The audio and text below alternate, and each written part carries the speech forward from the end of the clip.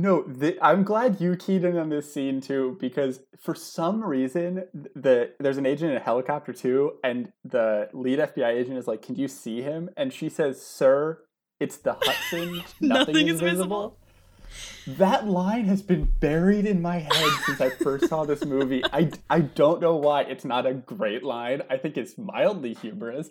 I didn't live in New York City. I mean, I grew up in Jersey, so I've seen the Hudson. I know that it's a dark river filled with trash. But for some reason, that line, more than any other, more than "we're going to steal the Declaration of Independence," is the line that I associate with the movie National Treasure from 2004. And just to rewatch it and to hear that line again triggers something in my brain that I cannot explain.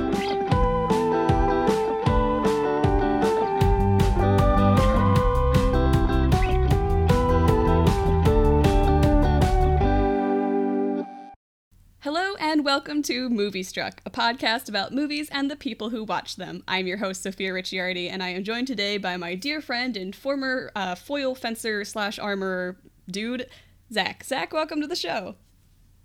Hey, good to have me. It sure is. So this episode, like every episode, our lovely guest has picked a movie of their choice for us to watch and discuss, which is why, Zach, I only have one question for you. Why did we watch National Treasure? Well, it's the seminal film of our time, and it really, you haven't had a classic yet, so I thought that you really needed an incredible... No, I mean, in all seriousness, I'd watched or listened to some of the other podcasts, and you told me about the concept here, and I'm glad that I wasn't the only one who thought, oh, I'll just rewatch a movie that I thought was really good and see if it holds up. And I think certain people, other people around this podcast, had movies they really liked or very bad movies that you've watched. I'm not going to say which is which. You're not going to be so bold as to name names. No. I would never. I wouldn't slight random people on the internet.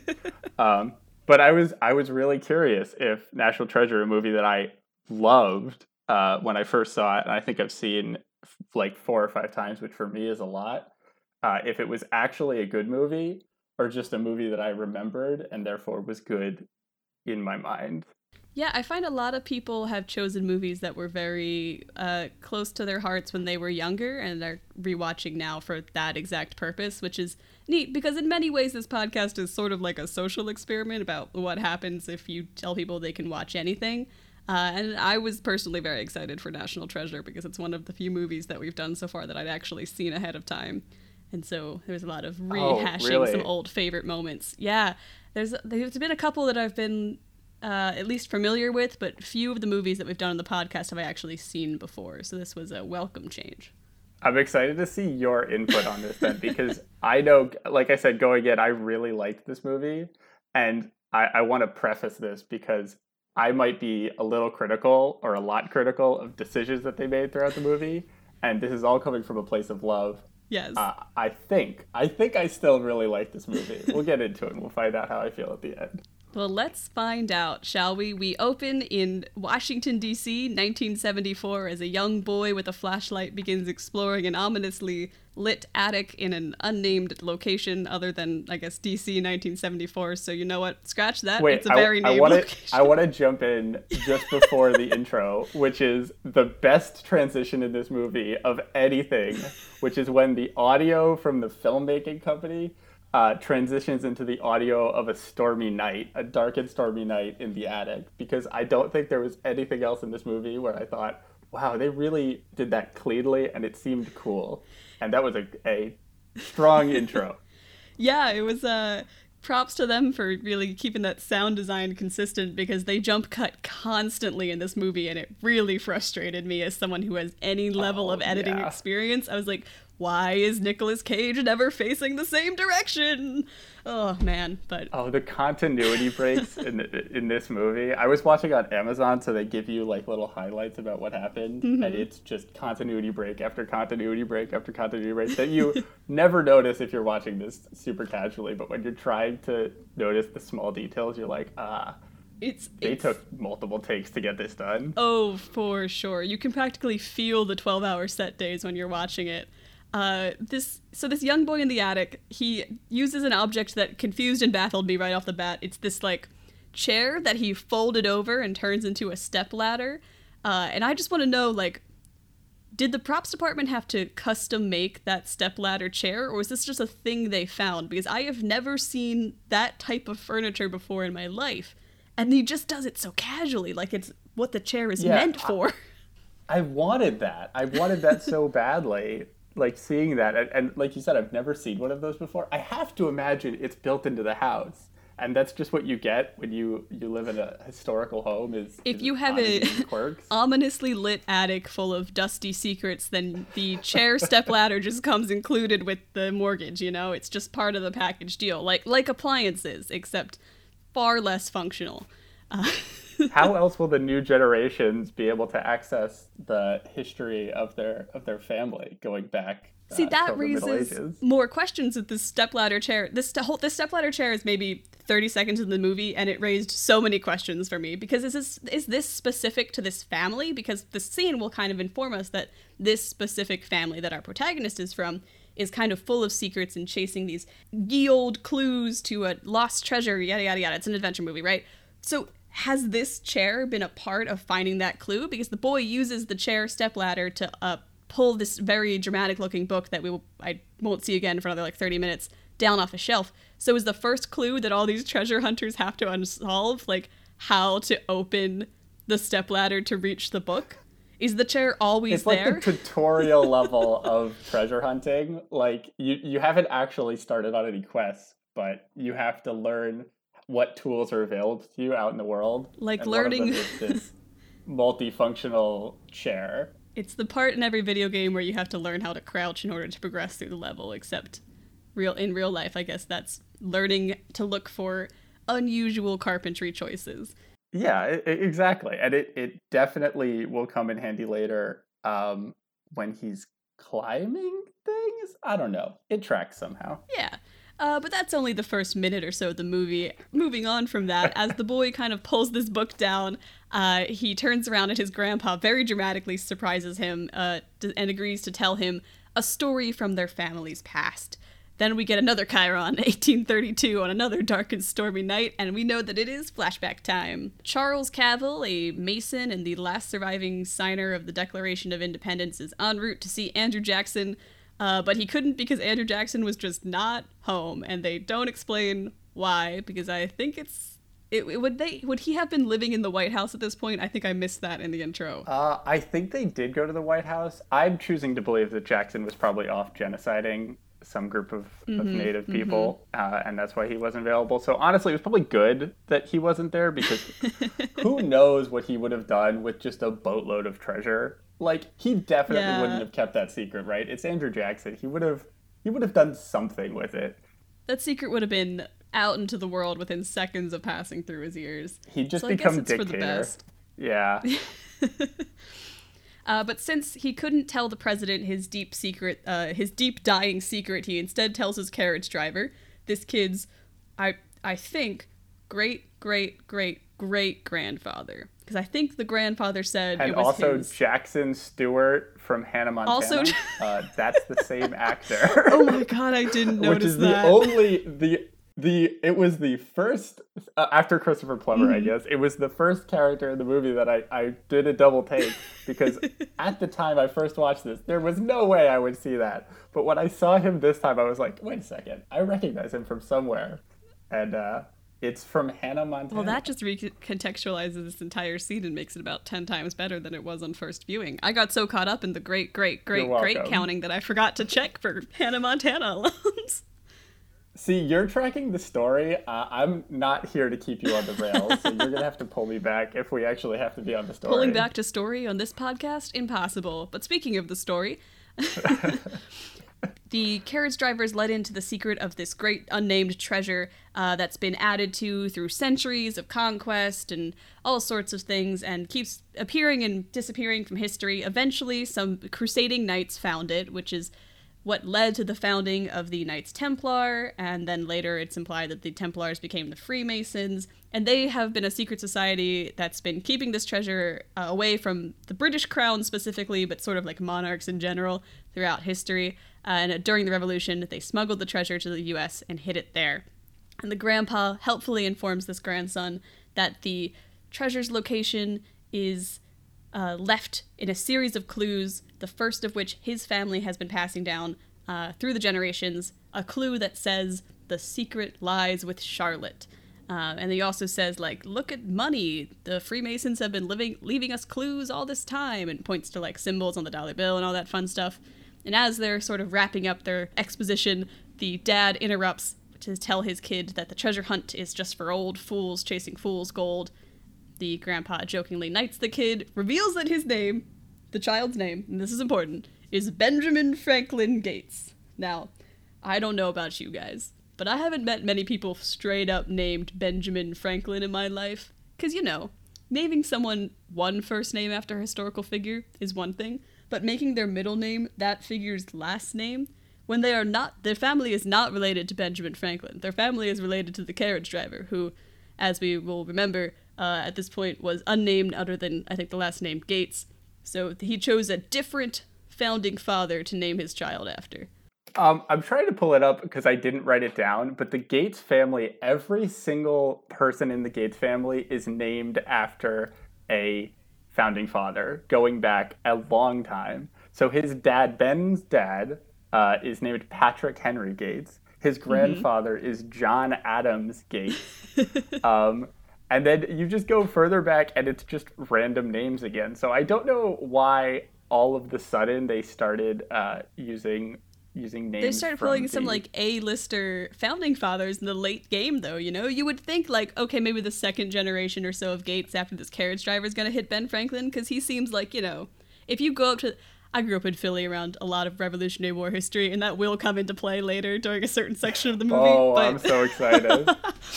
But, you know, when you ask people to name founding fathers, a lot of them start with, like, okay, Ben Franklin and George Washington and yada, yada, yada. So how did they make it to this kid and not have to tack like a junior on there somewhere? You know, it just feels like way too popular of a founding father name to be original this late in the game in the family. I feel like the family must have just gotten more and more obsessive and crazy over the years. I mean, it only makes sense when you end up with this guy, Ben Franklin Gates, who has to be played by Nick Cage. I mean, he has to. So I bet like 100 years ago, they were just known as the family. I think this gets covered in the later movies, and I should probably remember, but I think they were just a family that did silly things. And then in the last like 50 to 60 years, they really doubled down with starting with whoever the great grandfather is that was like, I'm definitely going to name my kid John Adams Gates, and we're just going to go for it. And for the rest of time, we're going to be that treasure hunting family that literally everyone who seems to know anything about famous national artifacts knows the Gates family and knows that this guy, Ben, is obsessed, just completely obsessed. Yes, it's very important to establish that this family has no scientific credibility, but incredible amounts of passion for Revolutionary War history and treasure hunting specifically, which will become relevant as we cut to the future, close up on Nick Cage and grab our title card, National Treasure. Nick is like in the Arctic on these snowplow trucks. I don't know what to call them because they are part snowplow, part snowmobile, part like construction site. What are those things that lift pallets up? They've got two sticks on the end. Do you mean like a forklift? Yes, they're like part forklift almost. But they're on. Yeah. They're something that you would very quickly be like, wow, that looks awesome. I want one of those. And then realize after you've spent $500,000 on it, because there's no way that you can get one for like $20,000. You have to spend just ridiculous amounts of money that you have no use for this because you live in a city and it's basically a tank. Exactly, which is why it's important that they featured now at the opening set piece of the movie when Nicolas Cage's Ben has funding and also is in a location where they might be helpful because they are in the Arctic Circle, a little bit north of it, following a tech readout labeled Charlotte Mapping. The whole gang is in these Zamboni snowmobile things. We've got Ben, our Nicolas Cage, our leading guy, a British dude to his left, and the tech guy, Riley, behind him. Now, you will note that... No, yeah. Yeah, you will note that the British man is blonde and sounds a little sinister. That is overt on purpose. The whole conflict of this movie is keeping the treasure away from the British, and that has not changed. Even if the revolution is no longer happening, if someone has a British accent or otherwise UK-related accent in this movie, they are definitely an enemy. I cannot believe I never picked up on that.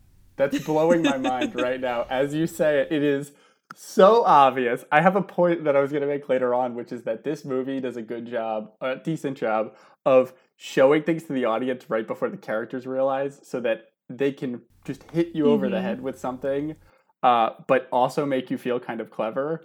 And I think making all of the villains in this movie about the Revolutionary War and hiding a treasure and the founding of America British had to be on purpose. And sure. Totally missed it. There are some accent choices that make no sense. We'll meet a character later who has a slight German accent for absolutely no reason whatsoever. But all of the UK related, there's one sort of, I can't tell if he's trying to be Scottish or Irish. I think that was just the actor. And then our main villain, Ian, who is this blonde guy in the unidentified snow vehicle, is very much supposed to represent, I think, the other side of the Revolutionary War, the Knights Templar Freemasons group. They were trying to keep specifically the British crown from getting the treasure, so having the British guy be the villain here really thematically ties everything together, and also makes sure that you have absolutely no doubt about who you're supposed to be rooting for in this Nick Cage stealing the Declaration of Independence thriller movie.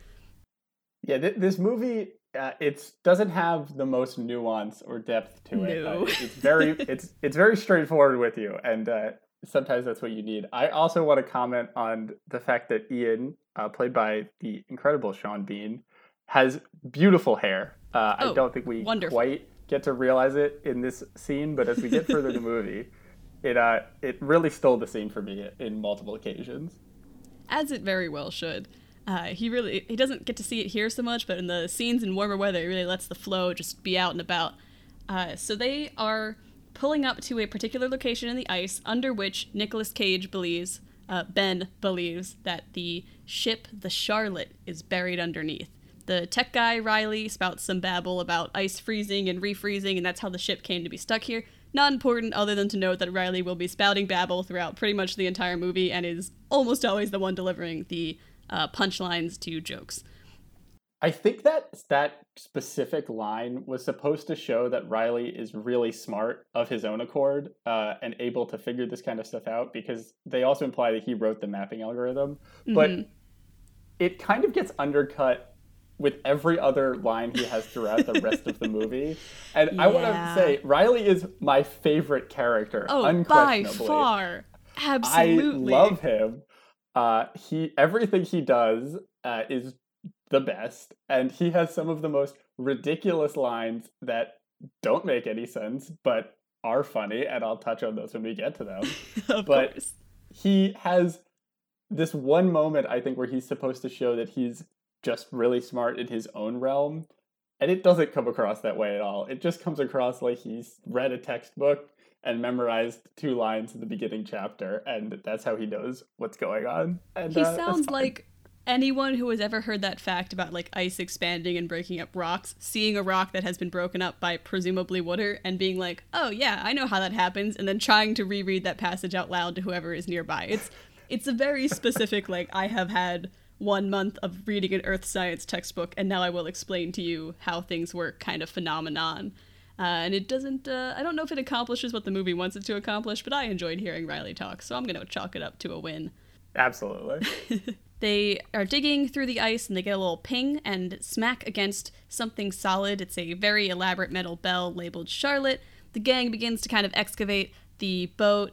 Cage is talking to Ian, who, again, we know is going to be our villain because he has a very light British accent at this point, about what's inside the ship and finding the clues and how thank you for, helping fund all of this. So we learn that Ian is the money behind Ben's whole treasure hunting operation. Inside the ship, as the gang enters, they find everything coated in ice, and deeper in the crew quarters, they find the mummified crew and eventually the door to the cargo hold. Riley has to scream, and when he looks at a mummified crew member, because Riley has to scream every time something scary happens to show us how brave Ben is in comparison, it's fine. It'll happen on almost every single set piece in the movie. And again, totally undercutting any way that Riley's character is an equal to Ben or something like that. Oh, he yeah. is firmly cemented as not like a number two, but just a hanger-on that Ben does need, but is just there.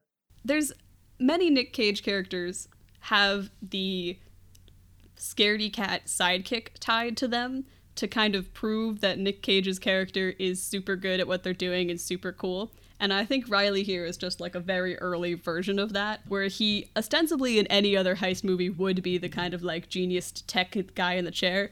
But because they need someone to be afraid, and Ben and our later joiner to the trio Abigail is not going to be that character, Riley just had to take on those traits. As they are inside the hold, they don't find any treasure.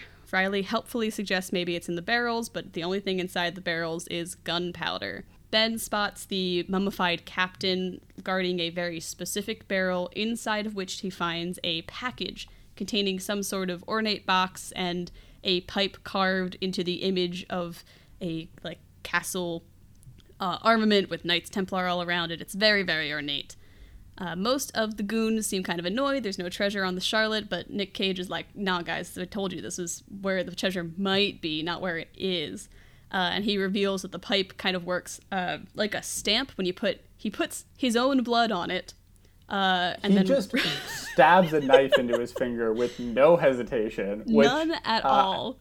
I do think is a good character moment, because it's one of the ones that just shows that he's long past the point of caring about anything but trying to get this treasure. Obviously, he doesn't wince or anything like that, but just the deftness with which he grabs this knife and says, this is what I have to do. It also ties in well with what he's about to do with the pipe, which is that he always knows exactly what must be done in any moment. And he might take, I don't know, 30 seconds to figure out a clue that was dreamed up 300 years or 200 years ago by a bunch of random or super intelligent people, depending on who actually made this treasure list. But absolutely, he just immediately knows exactly what must be done, and in this moment, it's stabbing himself with a knife. Yeah, he sees there's no ink on hand, and knowing that only possible solution to this next clue is that he's going to use it like a stamp to write out what it says on the outside of the pipe. He uses his blood instead, and as he rolls the pipe along a sheet of paper, it writes out this message that is the next clue to the treasure's location. It's a riddle. Ben immediately starts pacing the room to kind of think through this riddle on the spot, because as you said, he will solve everything within 30 seconds, and he lands on, it indicates the existence of an invisible map, which the leaps of logic to get there are incredible. Some of the goons do try to help him solve it out. There's a line about an iron pen, so one guy's like, well, what if it's a prison? And Riley riffs some more, and Ben keeps thinking it through.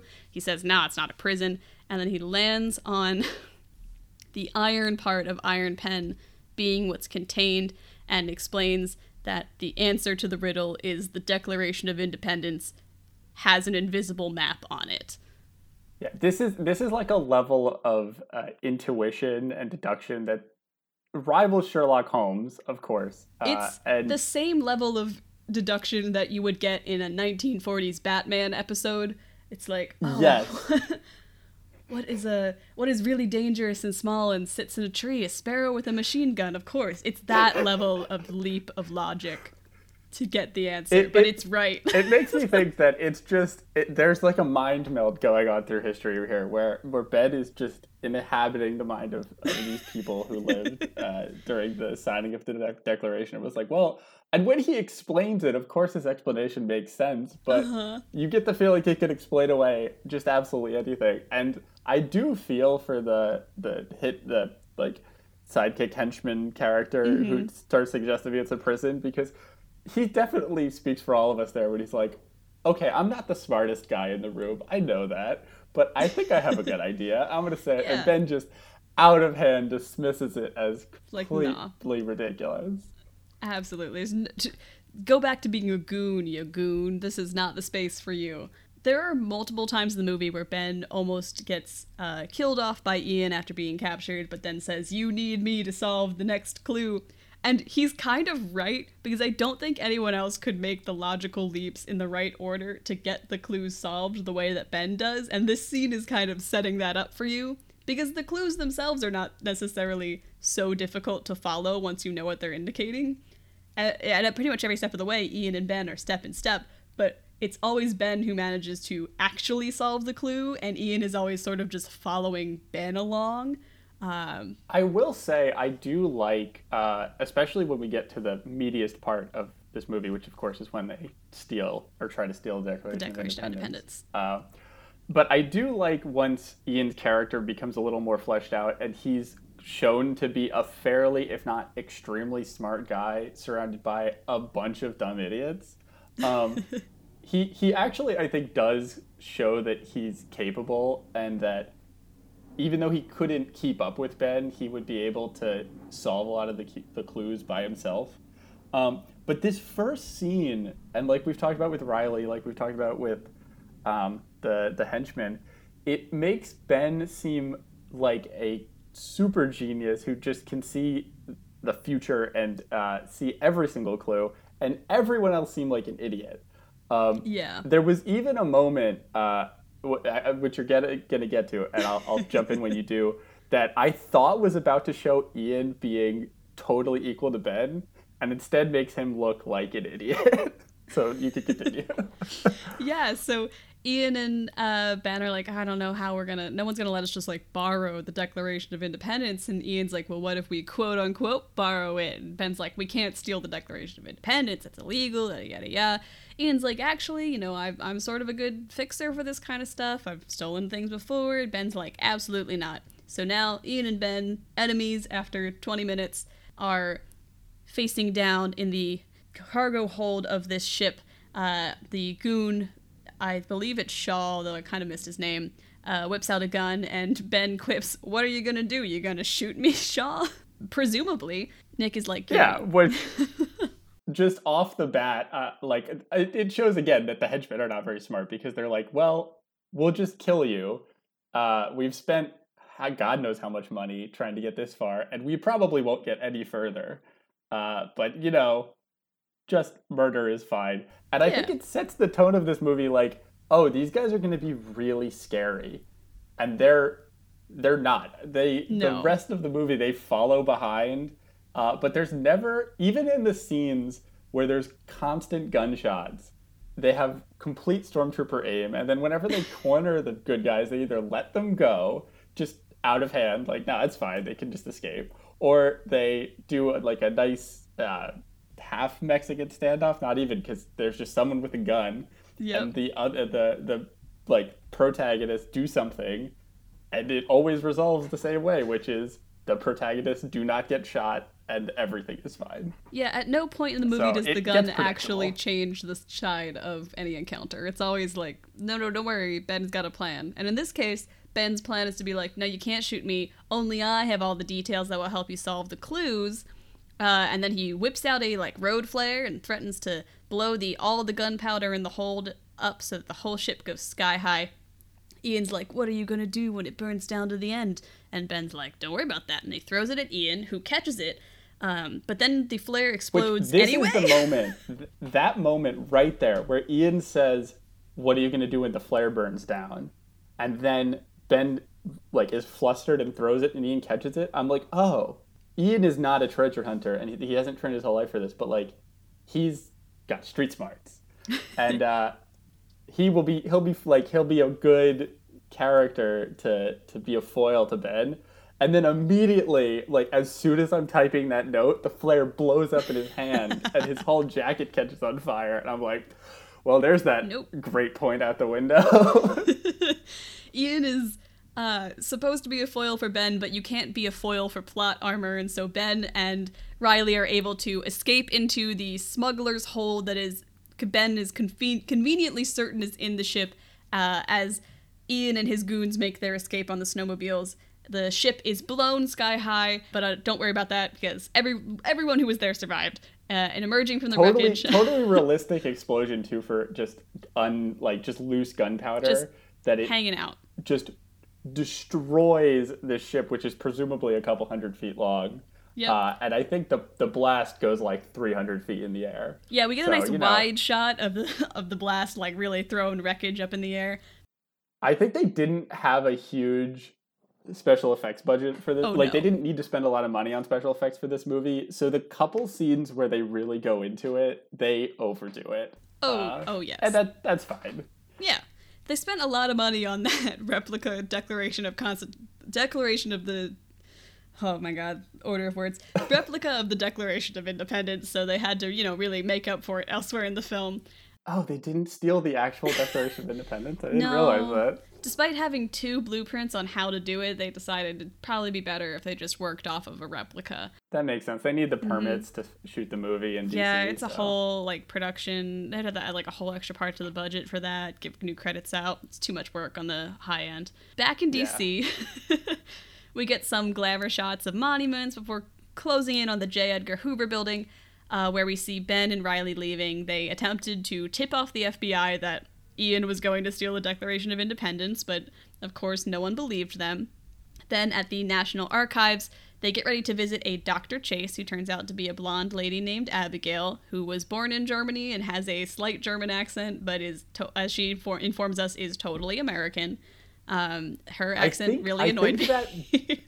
I think that the reason she has an accent is because that actress is actually from Germany, and Sean Bean is actually from England, and I think that there's a through line throughout this movie, which is everyone is acting clearly, but they're not acting that hard, so they kind of can just do what is normal to them as people or characters. I feel like Nick Cage gets to be a certain brand of Nick Cage in this movie, which sometimes really fights against the plot of this movie, but in this one it kind of works, where he's just aggressive, and in the moments we're in her office now, and he starts talking to her, and it's not clear to me at this point if he's flirting with her or just talking, but I think it's starting to show that this guy who has wanted to get this treasure since he was 8 or 10 years old, has devoted his life to it obsessively, may not be the best in social situations.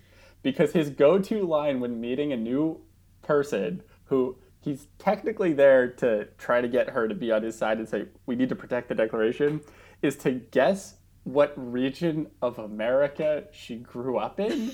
Yep. And it's also the only time so far in the movie where he's been wrong about something.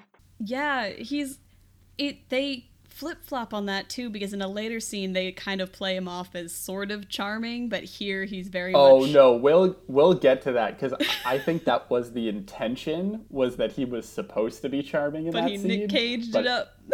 He really did. He was... I just can only imagine what being a fly on the wall at that party was like, where you just have imagine it was real life. We'll get to it. We'll get to it. We're it's incredible.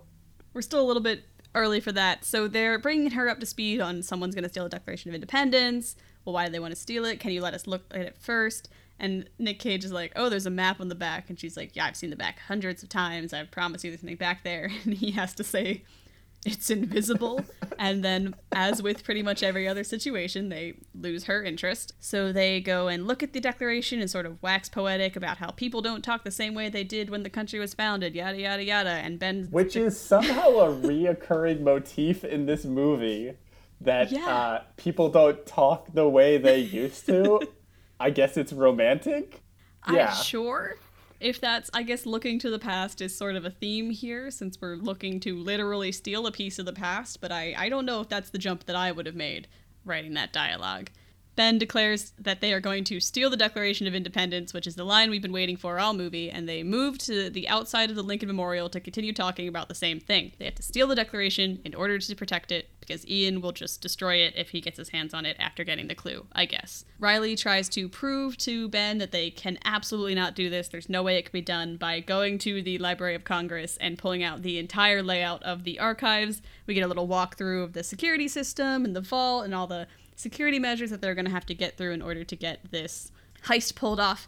But Nick Cage is like... Which in retrospect was obviously done in CGI, but when I first saw this movie, I thought was all practical effects. The whole like zoom in, show the Declaration, show it getting transported. And rewatching it, it's very clear to me that I am not the most perceptive person, because this was clearly not practical effects.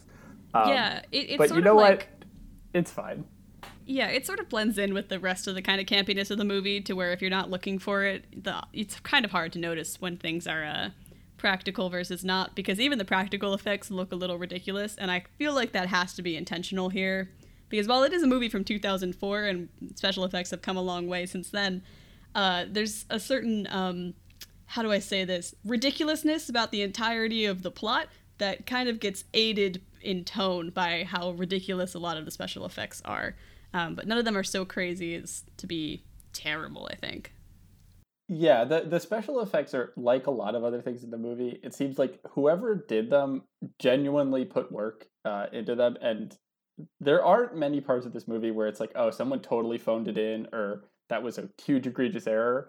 But I'm also not confident that people working on a lot of the bits of it were like, this is my magnum opus. This is the most important thing I'll ever work on. No one was like, this is my like, no, this is good.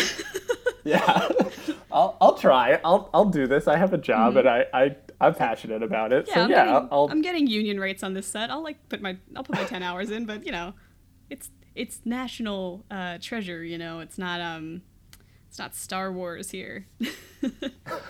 Not bringing in ILM for this. Star Wars, a movie that famously is very serious about its practical effects and makes sure that everything looks like it happened in real life. Most important innovations in technical effects have happened because of the Star Wars movies. Industrial Lights and Magic. It's incredible. I am in no way knocking Star Wars. I just don't think Star Wars always intends to look like a documentary. So as they're going over this plan, Ben is like, there is one place where we can break in. It's when the document is taken to the preservation room, and there's a gala coming up when the security will be a little more lax in the document. We can get it to be in the document being the Declaration of Independence, but the Declaration of Independence is too many words we'd have to say repeatedly on this podcast. So when they get the document into the preservation room, the whole heist becomes possible. So they get their hacker van set up. Riley goes into the DC Metro and sets up a tap into the cameras of the archives and sets up his little TechMan command center. Meanwhile, Ben goes over the security systems around the document and waits for him to get into the building. He takes these high-res photos of custodian ID and uses Photoshop to put his picture onto where the staff picture would be.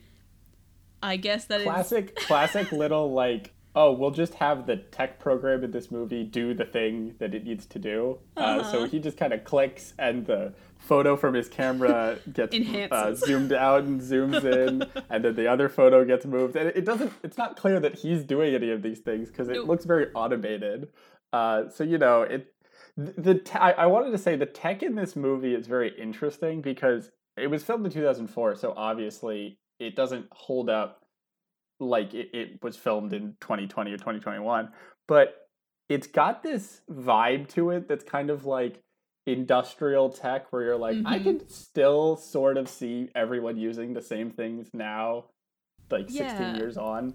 A lot of the tech they use has the same energy as like a spy kit that you would get when you were 12 that had like a slightly hidden camera in it. And, like, invisible I was giving ink. it a little more credit than that, but fair enough. It's just like the grown-up version of that. Because pretty much everything they use is either a hidden camera or invisible ink with a few distinct exceptions. They use a laser. It's all lemon-based invisible ink too. Like that's my favorite thing is when Nick Cage, while he's doing the cutting and pasting of the ID, he's also making up this coin, which was a callback to Dr. Chase. She had all these buttons or pins and in her collection, and she was missing one. And of course, Ben Nick has Cage, it. Ben Gates has it. So he puts something on it, but he uses lemons, and again, reoccurring theme, lemons apparently are the only way to both make and reveal invisible ink that's used in this movie. And they keep referencing things like they're high tech. There's a scene later where they're like, we have a clean room and everything's set up. But no, it's just, everything's fine. Lemons, handle historical documents without gloves, do that all the time. Just, if you wing it, it'll work out for you. I got a question for all the historians out there, and Zach, I don't know if you know the answer to this, but how common would lemons have been in Revolutionary War era northeastern United States? Because if the Founding Fathers and Freemasons needed lemons for their invisible ink to work, it feels like citrus fruit is not a common native fruit of the Northeast. And now it's not so hard to get them. That is a good point. Did they have to specially import like an uncanny amount of lemons in order to make all of the tech in this movie work in the Revolutionary War?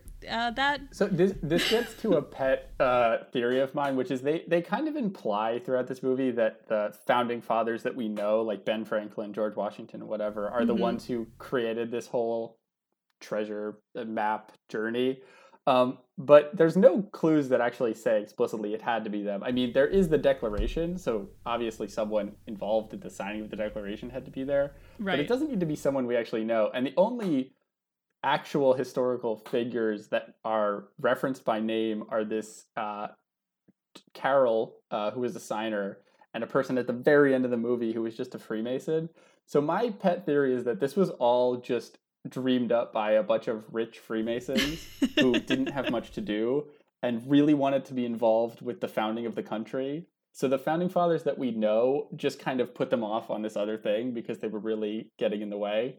And that has no bearing on the rest of the movie. But I think if they wanted to acquire lemons, maybe they could have done that. Maybe they took 20 years to get this all together. They specially shipped lemons up just for this wild goose chase clue bonanza that we're on now. They make the most complex something or other on the back of that map, because we start out with needing lemons, and it only gets more interesting from there. Oh, yes. But speaking of getting more interesting, they get the Declaration of Independence into the preservation room by using a laser to heat up one of the sensors around its case so that it gets dropped through the sci-fi tunnel that apparently the Declaration of Independence is kept in for restoration to make sure that it looks primo.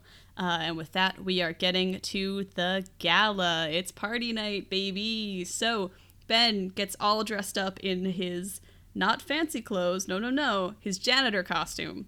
And he uses his janitor costume to flash an ID at a security guard who just waves him in without double-checking it. Now, I don't know a lot about museum operations, but as someone who worked in the building who had to let janitors in, you get to know the janitorial staff, because it's not like a rotating cast of characters. There's 5 guys, right? It bothered me that Nick Cage was able to just flash an ID and get waved in when he presumably would not be recognizable to anyone who worked in the National Archives. I don't know how large their staff is. This was always one of my biggest questions, is because obviously they could have written this into the script. They could have had some interaction with the guard where he smoozes his way through, and presumably he would have planned for it and it all would have went smoothly. But, and so I assumed that this was just something that was cut for time, but I wonder if they ever actually considered having him really have to work through every single step, because there is a reoccurring theme in this movie where nothing really gets in the way of either the protagonist or the antagonist when they're on a mission. There's one security guard that anyone interacts with. There's only one security guard in the entirety of the National Archives. That's a line later on. It's a line, yeah, that there's only one guard who was guarding presumably 10 floors. Yeah, it's crazy. The security at this building is so lax for a building whose security is apparently so tight, according to Riley, one scene earlier. I think they're implying that all the guards are around the gala, but first of all, that there's no way that was an intelligent decision to be like, No. yes, all these rich guests who are like 80 years old are definitely going to steal from us. Right? And you couldn't have like just put a couple more guys on other floors, or I don't know. The Put some actual more Declaration locks of in. Independence is in a one room, and you know where that one room is, and someone came in earlier this week and warned you that they were going to steal it. And even if you think they're crazy, for one weekend, you couldn't just, like, stick an extra guy down there? One guy would have stopped Ben. They literally have, like, the person, Dr. Chase, who we met earlier, is the one who tells them, who gets alerted when the Declaration is moved from its normal presentation area down to the preservation room.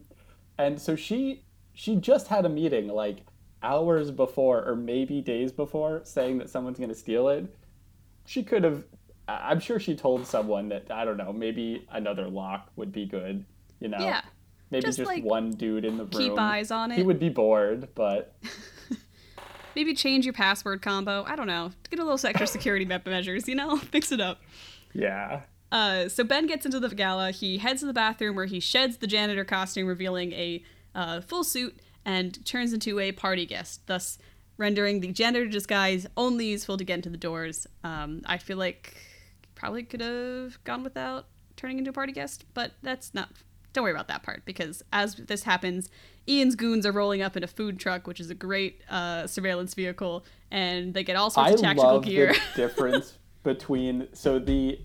Ben and Riley are in, like, the techiest tech van. It's just cables everywhere, but it's clearly, like, I don't know, like a TV repairman's van. It's, like, not very high-tech, but it's got a lot of technology in it. Then... Ian and his goons have a food truck that is still stocked with all the pots and pans, and that becomes relevant later. Yes, and then there's like actual food truck stuff in there. Yeah, they didn't bother to clear it out at all, which, like, I guess is commitment to the, like, disguise. I mean, one of the henchmen is wearing, like, a food truck, like, outfit, which is amazing, I guess. But, like, I want to know what kind of food they serve. Some of the pans. Are they good? They literally were just earlier on the mall serving food. It's just that's a how bunch they make of British all the guys. money to fund all these heists, is they actually have a fully operational That's where Ian's food nearly truck. unlimited resources come from. He has a food truck empire. They do charge some pretty high prices in the DC area, so this makes sense. Hit up those tourists who are walking around selling some, like, water ice or something, get them on a hot summer day. You can make some bank from that. I could see how that could fund mysterious snowmobiles in the Arctic. Yeah, totally. You'd be amazed. You'd be amazed how many tourists go through there. Meanwhile, inside the gala, Abigail is looking around nervously, and then Ben shows up, and she's like, "Whoa, what are you doing here?" He hands her a drink, and they start to chat a bit about the button and, like, well, what are you doing here, Ben? Until Abigail's coworker shows up, who I think his name is Sam. He appears twice, and he always like looks really like he looks like if they gave more time to him in the movie, he would be like Abigail's alternate love interest, but he doesn't have any lines. I think the implication, because when Abigail receives the coin as a gift from Ben, I think she makes an offhand comment about, like, hoping it's not from Stan. And then we see this other man with her a couple times, like when she goes into the preservation room for the first time, and now at the party he also wants to give her a drink, which is an awkward moment because she has two, or she has one already. And I think the implication of the writing is that he is the creepy coworker, or, like, maybe not creepy, but kind of socially awkward coworker who, like, is interested in her, but she's not really interested in him. But watching the movie, that's not what actually happens, because he's just a coworker of hers. He gets her a drink, which, like, could be implying something, but could also just be nice. And for all we know, she asked him to get her that drink because Ben just shows up with one.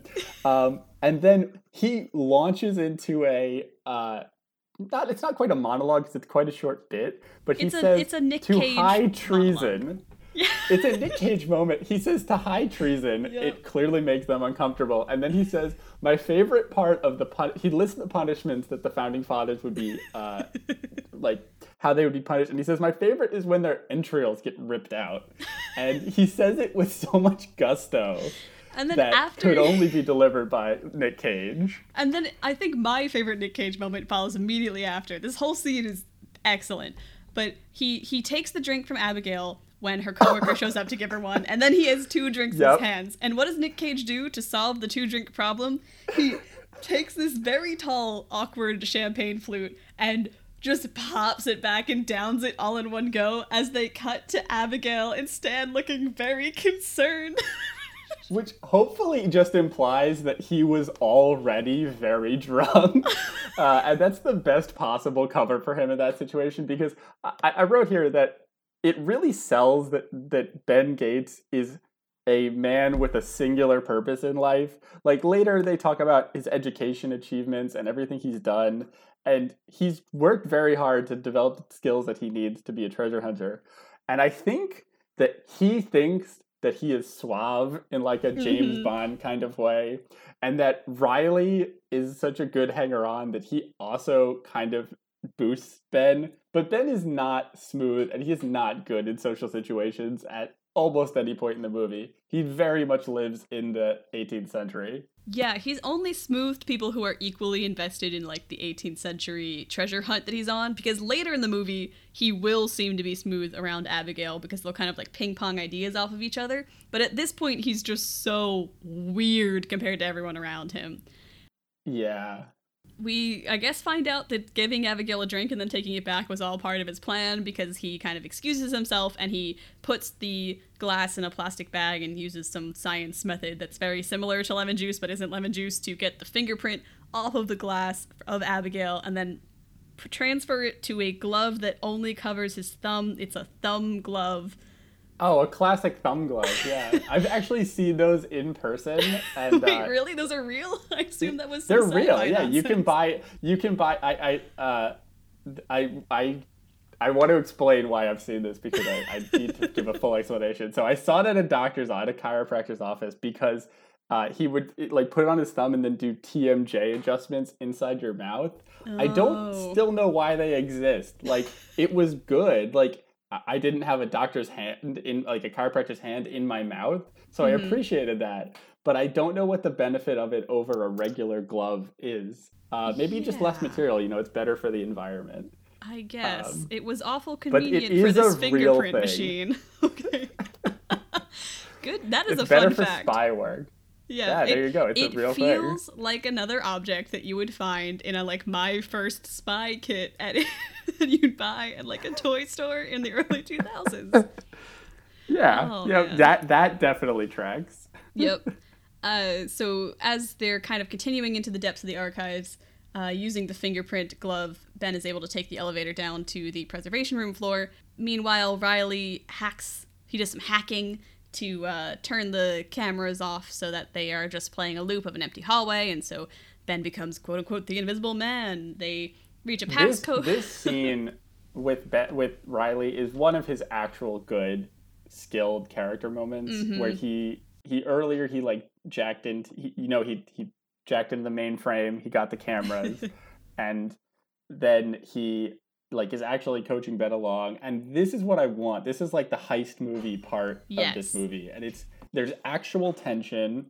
We've got Riley on the cameras, Ben's in there, Riley's trying to get Ben to stay on task, and we start to build up. We see in the prep from Ian that Ian might actually be good at something, and he's coordinating all of his guys. Like, they're clearly skilled at what they do, right? Even though they seem like bumbling idiots for most of the movie, they can like coordinate a plan very well. And this scene actually has like build up, and you start to get tension, and it's feelings that I didn't feel at any other point in this movie, and so they're very exciting. Yeah, this movie makes liberal use of cross-cutting between Ian's guys and Ben and his team, and I think this is the scene where it's the most effective, because this is where we're cutting between Ian's like very professional tactical infiltration of the archives through just like a different door than Ben is using, and Ben's like very James Bond, very slick Mission Impossible, I'm gonna sort of like heist my way to victory infiltration, and it really builds the tension in a way, because there doesn't seem to be any ostensible threat from anyone in the National Archives to Ben's plan, so you really need that threat of Ian busting in at any minute. to build that tension because, again, they have one security guard and he gets taken out off screen at some point by Ian's guys after the decoration's been stolen. Yeah. They have to guess the passcode that Abigail has come up with in order to enter the room. They get the most used keys by scanning it to see like where fingerprints light up. And Riley is running the passcode keys through an anagram to figure it out, and then Ben, having to be the man with all the answers, is like, oh, it's Valley Forge, because of course it is. And he makes his way into the preservation room, finding the Declaration of, you guessed it, Independence. As Ben is trying to unscrew the case of the Declaration so that he can, like, get it out of the room, Ian's guy cuts the cameras, and Riley loses the feed. He starts yelling at Ben to, like, get out of there, and so Ben's like, I don't have time, so he just takes the whole ass case with the entire Declaration of Independence in it and runs for the elevator. Now, savvy viewers will remember that earlier in the movie, while they were discussing the security capabilities of the archives, it was said that the Declaration of Independence is housed in, like, 2 inches of bulletproof glass. This is going to be important, because while Ben is waiting for the elevator, Ian busts in from the other end, and his goons start shooting at him. But luckily, Ben is able to use the bulletproof glass of the Declaration of Independence case to deflect the bullets to buy him enough time to get into the elevator unimpeded. If we remember, this document was penned in iron, so it all makes sense. This is also the point where Ian learned that Ben didn't die in the explosion in the ship, and for some reason, I said earlier that the tension in this scene where Ian is about to catch Ben is the highest. This is the only point in the movie where Ian doesn't even know that he's trying to catch Ben. He just thinks he's doing a job very quickly. Yep. And it's not until this moment where he realizes that it's not just him out there and he actually has to one-up Ben Gates. Yeah, in every other scene where they're one-upping each other, it's got more of a Tom and Jerry energy because they're both kind of aware that they're trying to one-up each other, whereas in this scene, there is actually some sort of dramatic irony of the audience knowing that Ian is about to encounter his old rival, his old friend-turned-rival, and there's a bit of an emotional moment as they both stare before, I think, Shaw starts shooting and missing a lot, as, again, all the goons are stormtroopers in this movie. None of them hit anything with their gun except for the one poor security guard on duty. Yeah, but he just got tasered. Yeah, so. he just gets tasered. No one, despite all of the gunshots in crowded urban areas in this movie, I don't think anyone ever gets hurt. No. Really, so. Yeah, I don't think Except Ben, when he punches someone, hurts his own hand. There's only one character death, and it's not by gun, but we'll get to that later on. Abigail, meanwhile, is like, hey, this guy wasn't supposed to be at the gala, right? And Ben, Declaration in hand, starts working on getting out. He gets, like, stuck in the gift shop while dodging Abigail and ends up having to buy a fake copy of the Declaration of Independence because the storekeep thinks that the one he has is a fake. So he luckily is holding the Declaration. First of all, every time Ben has to hide something, he hides it in his jacket in the most conspicuous looking way possible. Like, he looks like he's stealing something at all moments in this movie, which, again, is just Nick Cage being in the movie, I believe. I don't think he was given any acting direction to hide things more subtly, and if he he didn't listen to it. Yeah, like, the art PA was just like, hey, here's the prop for this scene. Nick's like, great, I got it, and then just stick it in his back jacket pocket, and they're like, do you want to, like, talk with the director about blocking or anything? He's like, no, it's fine. This is where it goes. This is where you hide things. No one thought to correct him. Also, incredibly convenient for Ben that he wrapped the Declaration of Independence in the same way that the fake copies of it sold in the gift shop were wrapped, so that the store clerk would not realize that he had the actual Declaration of Independence in his pocket and not also lucky shoplifting. That she knew. She is clearly tired of her job, which I respect. She's working at a gift shop during the gala for some reason. She's still on duty. And she just knows the price of that off the top of her head and doesn't have to scan a barcode on it, which there wouldn't have been one, and that might have raised some suspicion from her end. So good for her that she's like, just give me money and I'll let you go. Yeah, she's respect to her for being the retail worker in all of us in that moment. More annoyed that he is pulling out inexact change and clearly doesn't have enough cash on him to pay for it than she is that he was shoplifting in the first place. We've been there. We've all been there. So Abigail spots him leaving the gala, and she's kind of like follows him out to the street as Ben makes it to the van, and she starts talking to him, being like, "You weren't invited." And then as buzzers begin going off, she realizes that he stole the Declaration of Independence, and she grabs Which he warned her someone was going to do. In which all he fairness, did. He did. She should have known. Meanwhile, Ian emerges from the sewer because him and his goons took the underground route to get in and back into his food truck of secrecy.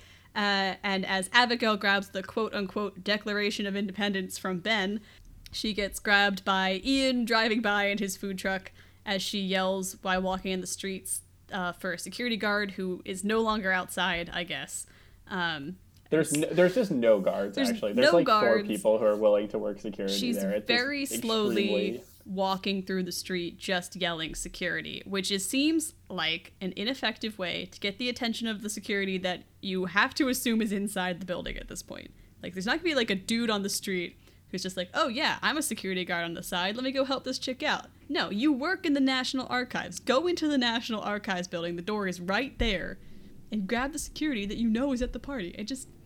Her strategy was ineffective. Yeah, especially once she has I mean, I guess she knew that if she was too far away, they would get away. But at this point in the movie, yeah, she thinks that she has the actual Declaration of Independence. Ben Gates, after being very deliberate in getting it, literally going down to the preservation room, gives it up to her in about 10 seconds, which I don't know, maybe he just really was into her and decided that his whole quest wasn't worth it if he could just get the girl. So he gives her the Declaration back and tells Riley to just book it. And Riley is understandably freaking out about giving the Declaration back to this woman. Yep. And Ben Gates is like, no, I got this. And this is the first, and maybe it's not the first, but it's one of the few misdirection points in this movie that I think doesn't really show its hand super explicitly right before to the audience. Because if you're not trying to have equal levels of deduction to Ben, you might think that she really has the Declaration at this point. I would agree with you if they hadn't just done the gift shop scene, because that primed me to be like, oh, wait a minute, I know exactly what he gave her. It's a copy of the Declaration of Independence, because... This is what I mean, though. I think that this movie, if it does anything well, can make you as a viewer, if you're perceptive... Again, I'm not a perceptive person, so... we're at different levels here, but if you're perceptive enough, you can notice things without it totally hitting you over the head. But you're given enough clues to feel clever frequently enough that it's kind of fun. That tapers off near the end when they start reusing the same bits over and over again, and you can start to follow it more and more. But especially in this act, really, I think this whole stealing the Declaration, getting away scene, right until they establish like the 3-man band of characters, is probably the strongest point of the movie, and it's very fun. Oh yeah, it's a good time. And this van chase that we're in is pretty fun too, or this van and food truck chase, because Ian grabs Abigail and the fake Declaration of Independence and nabs her into his truck, and then Riley and Ben give chase.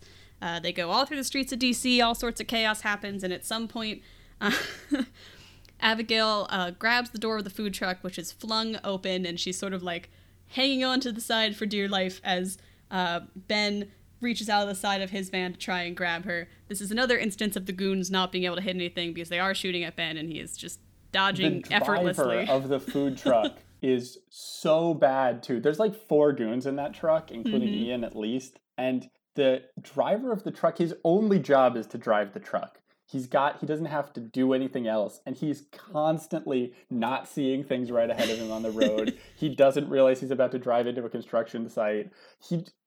I really like Ian's band is generally bad, but in the heist scene, they seem so put together, and then they get in the truck, and I think it's clear why this guy is driving the truck, and he wasn't anywhere else in the heist, because he doesn't quite have it all together. Yeah, he's the real Jerry of the heist team, you know? They're like, oh, we gotta bring him along. His like brothers in the crew, but he's just not...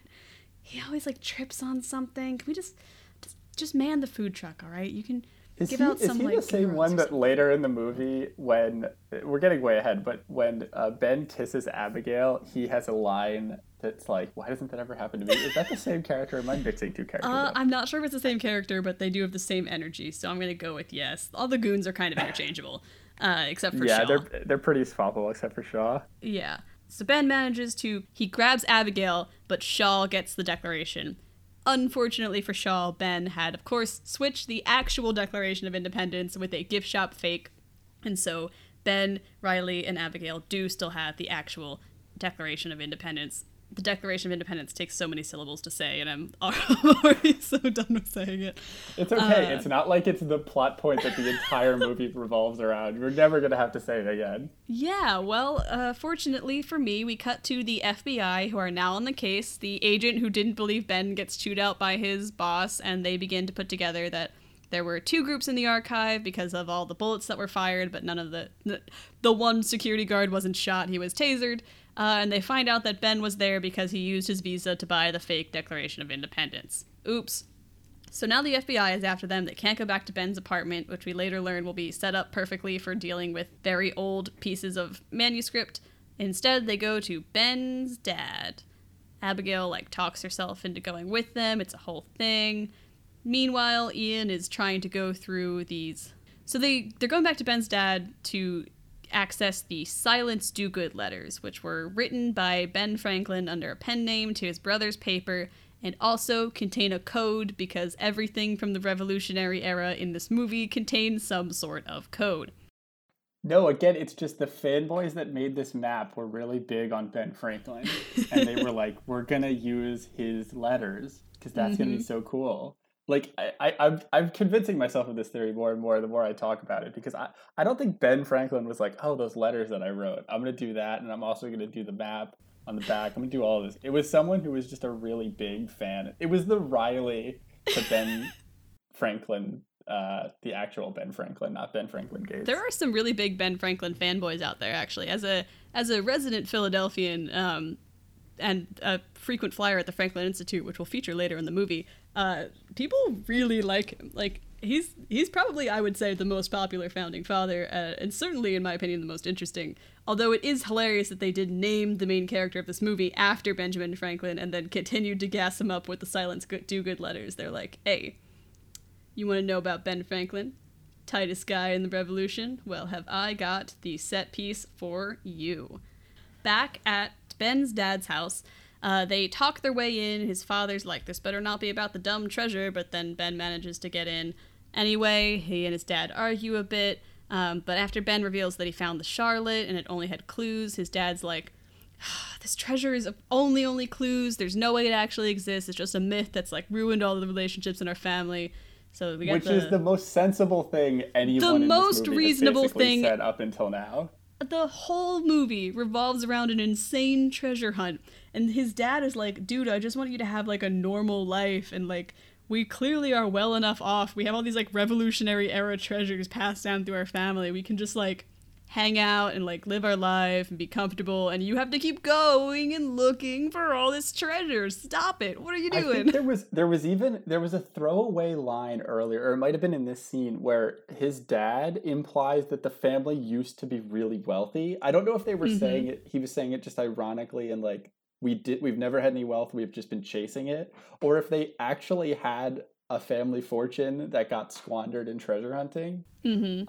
But it's really impressive that his dad, who they do imply earlier used to spend his time looking for the treasure, is come to his senses, but he's completely wrong. And he literally says at the end of the movie, I was wrong and this was incorrect, when he has the most sensible adult take of basically anyone. The sensible take kind of wastes time in the movie because they use it to stall Ben from starting to look at the Declaration of Independence. Because the next scene is they're still in his dad's house, Abigail, of course, being the one to handle the lemons, and she knows how to handle antique documents, as they use the lemons to reveal the invisible ink on the back, but his dad ends up providing help, being like, you have to heat up the ink to make it work, proving that not only does his dad know about how this kind of treasure hunting logic of this world works, but also that he isn't totally out of the game, as he said he was, 2 minutes ago in movie time. He's got the itch. He has the bug, and he doesn't want to be involved because he knows that it'll pull him back in too much. Yep. And so he's kind of hanging on the peripherals. as they reveal on the back of the Declaration of Independence that there are these numbers, another clue, which Ben explains can be decoded using the silent do-good letters. The numbers correlate to specific letters within words in the text of those documents. But Ben's dad's like, oh, I gave those letters to the Franklin Institute in Philly, which I was like, hey, we're going to the best museum in the greater Philadelphia area. They tie up his dad so that when the FBI show up at his dad's door, they don't think he's involved, and the gang gets in his dad's Cadillac and heads to Philadelphia. Glamour shot of City Hall and all that junk. Inside the Franklin Institute, there is a little kid who's writing down the letters that they need and then running across the street to Riley to give him the code. For $1, Riley is paying this kid $1 to run like across the street into the museum. Now, I get they're strapped for cash, but like, I don't know. I feel like you could at least be paying minimum wage. There's no way the kid was only doing this for like I would at minutes. least It's like definitely been like half an hour. There were a number of problems with Riley's strategy. One, he was giving the kid $1 for every 4 letters, right? Problem number 1. Number 2, why would you not just give the kid all the numbers the first time he goes into the museum so that he can write them all down the one time and he doesn't have to keep running across the busy street outside of the Franklin Institute? That is a very traffic-heavy area. The whole implication of the kid running in that we'll see in a second is that Riley and presumably Ben don't want to be in the museum in case like Ian shows up. Mm-hmm. But yeah, if you're a school kid staring at the Silas Dogood letters for, I don't know, 10 minutes, I don't think that the security is going to come over to you and be like, what are you doing? Yeah. Like, there's a lot of words on those letters that the kid could be reading. The Franklin Institute is a very busy museum, and when you first enter it, there's like a giant, and that's where they are. There's a big statue of Ben Franklin in this kind of like amphitheater area, and people just kind of congregate there because that's the entrance of the museum. It's not a weird place to stand around at all. So, you know, it's a perfectly reasonable place to send a kid for like 10 minutes. Rather than having him keep running in and out. Because the kid running in and out to stare at the letters is what tricks Ian, who is also arriving at the museum, into that kid is maybe up to something. Ian notices the kid kind of like counting to himself and follows him as he runs back outside as a SEPTA bus pulls up in front of the museum, which was very accurate, with a picture of the Liberty Bell on the side and the SEPTA bus cutting off Ian's field of view, as they are wont to do. Not the only time that will happen in this movie. There are multiple times in Philadelphia where buses get in the way of the bad guy's vision. Which is pretty accurate to my experience of trying to find my way around Philly, the Philadelphia bus system. Riley notices the Liberty Bell on the side, and he completes the cipher without the kid returning, and so he's able to escape as the bus pulls away before the kid returns, and Ian only sees the kid kind of like waiting around a bench outside. Meanwhile, Ben and Abigail are getting changed into inconspicuous clothes. They bond a bit, and Riley arrives to fill him in on what the next clue was. They need to look at the shadow. And this is when Ben and Dr. Chase start to have like their romantic subplot really kick in. Mm-hmm. And as a kid, I used to think that they were like a cute couple. Rewatching this, I don't know if they have any chemistry whatsoever. And so, I mean, I respect putting a romantic subplot in this movie, but it really didn't go anywhere for me whatsoever, and I wish it was more just heisting famous documents from various places. I think it like works on trope levels, and there is a certain like weirdness about both of their characters where it's kind of like, yeah, these two would really only be able to be with each other, but That's true. as a they viewer, are both obsessives. They're both Revolutionary War obsessives. But like watching it, I wasn't super invested in them, and they really don't have any on-screen chemistry. So like you said, it was kind of like, just get back to the heist, shall we? So they fill him in on the next clue.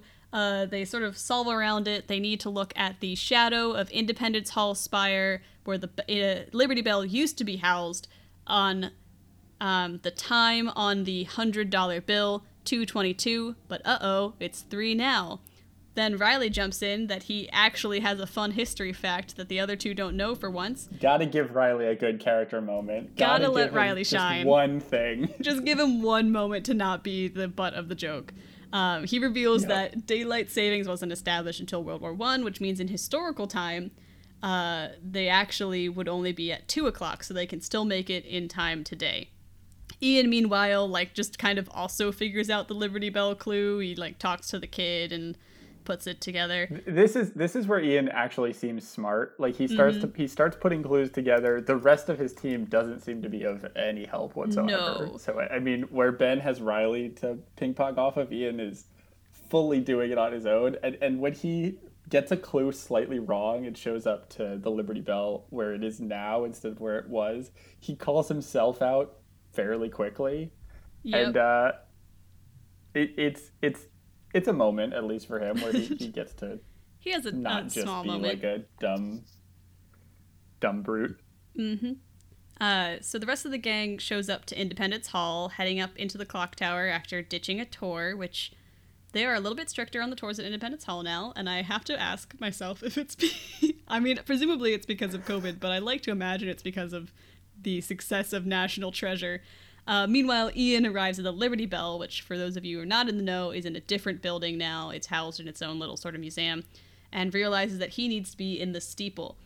The shadow of the steeple, as Ben and Co watch, points to this, like, one brick on the roof, and Ben and the gang split up and agree to meet in the signing room, with Ben heading to the roof and finding a Mason symbol carved into a brick, which reveals behind it nothing, but then actually the brick is hollow, and inside are some very funky ye old 3D glasses. I really liked these. I thought those glasses looked so cool, and I think this was not quite in the right era for 3D movies to be like the new gimmick, but I think an excellent marketing idea would be to have those replicas of those glasses be like the 3D glasses they handed out at the theater.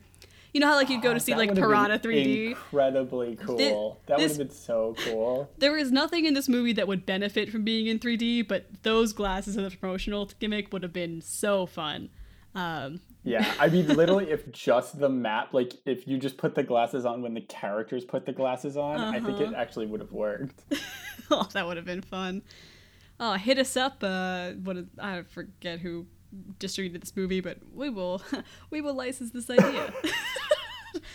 Ian reaches the top of the tower as the rest of the gang is meeting in the signing room, and they immediately, in the middle of the signing room of the Declaration of Independence in Independence Hall, begin examining the Declaration. Now, I've been on the tour of Independence Hall, and they run pretty close together, at least they did pre-pandemic. They would not have the time to whip out the whole-ass Declaration of Independence and start examining it here in the actual hall in which it was signed. Ben's, like, overwhelmed with history, but realistically, like, there should be another tour immediately behind them. There's regularly two tour groups in there. This is the part of the movie where it's again clear that this is purely between Ian and Ben. There is no outside forces involved, even though the FBI is on their tail theoretically this entire time. There's never any sense of urgency. There's never any sense that anyone outside of, like, their little gang is going to get involved. There's even a moment in a bit where the goons from Ian's side look at a bunch of, like, park rangers or something and see that they have guns on them, which implies that, I don't know, there might be, like, a full-on shootout or just something. No. I think that the goons don't pull out their guns immediately, but there's never any sense that anyone will be involved in any moment between Ian and Ben except Ian and Ben. Yeah, it's very much like the only one allowed to defeat you sort of thing. Like, they are the foes of each other. And even the FBI agents, while they do... Yeah, even while the FBI agents are putting pressure on them, ostensibly, like, the FBI is kind of also just on Ben's side, on the side. And we'll find out why later, but it's very much just Team Ben versus Team Ian. The gang spots Ian's goons as they begin to escape, and in order to make it out with all the clues they need, they split up the Declaration, the glasses, and the case of the Declaration between each other, and they all split up as they make for their getaway car, with Ben going one way, and Abigail and Riley going the other.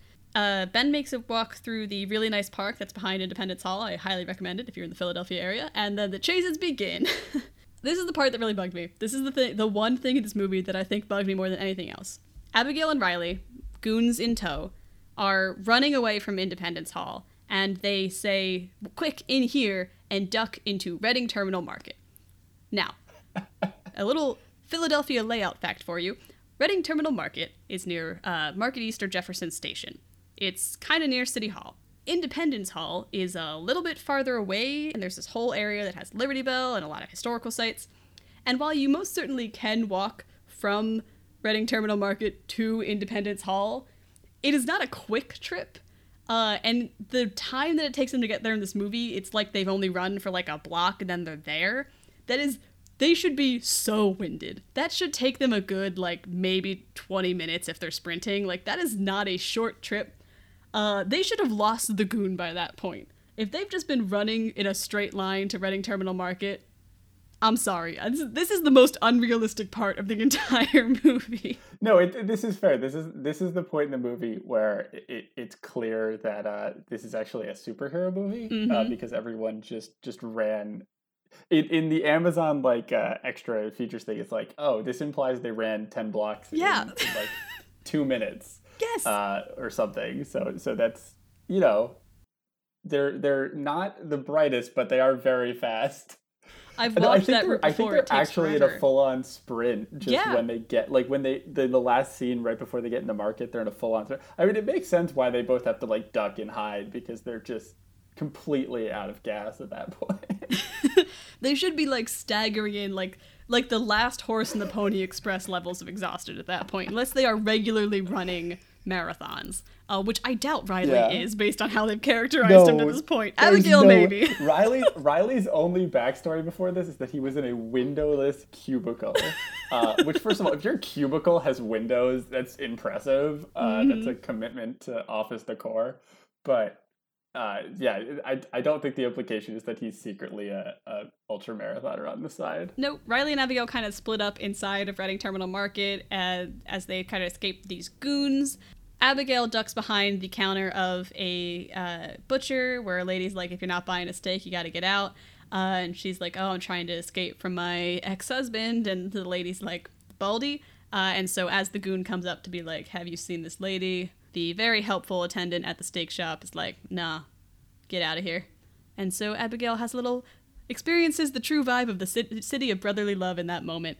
Abigail and Riley meet back up, and they begin heading back for the vehicle. Meanwhile, Ben is on some scaffolding. He dodges into a very historic graveyard, which then gets shot up and destroys a few very historic graves as he continues running away from one of the goons. He eventually ends up on the rooftop of what I'm not 100% certain. It looked like they were right by the location where Ben Franklin's house was. That's another one of the historical sites in Philly that I think would have been under construction when this movie was coming out. So I couldn't tell if that's where they were supposed to be or it was just random scaffolding.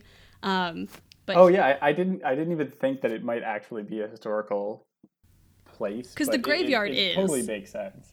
Yeah, the graveyard definitely is. And I think that's right by there, but I don't remember the layout of Old City quite well enough to be able to say that for sure. Ben throws the empty case at the goon and makes his escape. This is one of those scenes where they have like him. They've been totally cornered, and it's clear that the goons at least have no plan, because this goon was just shooting at Ben through the graveyard. If any of the bullets hit him, he would have been hit by a bullet. But he has him on the edge of a roof where he could easily shoot him and just refuses to. And it's like, just turn over the document. Yeah, man. And this just keeps happening, just over and over. Ben is like slipping out by the skin of his teeth in situations where he holds absolutely no leverage. None at all. And speaking of no leverage, Riley and Abigail are running towards City Hall in Philly as Ian picks up on their location, and Abigail trips and drops the real, actual Declaration of Independence into the middle of the road, and cars proceed to where run it over. Where there is the most gratuitous slow-mo shot in the entire... I didn't even realize there was other slow-mo in the movie, except for this one shot that's just cars running over, and then I think Ian walking... It's so long. It holds no purpose, really. Yep. But it really drags out that there's no tension whatsoever in this moment, and you think the Declaration is definitely safe, and there's absolutely no way anything happens. Yeah, Ian manages to grab the Declaration of Independence after Abigail drops it, and he lets them go, saying that he's got it. Meanwhile, the FBI stop Ben at his car as Abigail and Riley see him get arrested and kind of like dip out to do their own thing. The FBI offers to have Ben assist them in finding the Declaration, and as they're sort of like having this interrogation scene with Ben, he notices that the chief FBI agent is sort of playing with the lenses on the glasses, and he puts together that there was more about the here to the wall clue than he originally thought that he saw on the back of the Declaration of Independence.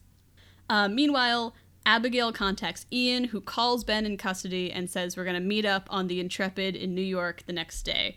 So we're moving on to the third of the East Coast cities that we're going to visit on this visit, or at least touch on this particular adventure, to the Intrepid in New York City, where the FBI is monitoring Ben as he waits to meet up with Ian. Ben makes a joke about how many Boy Scouts are on tour, and that if the FBI wants to blend in, they should have just looked like them, which is very accurate to the usual makeup of tours on boats like the USS Intrepid.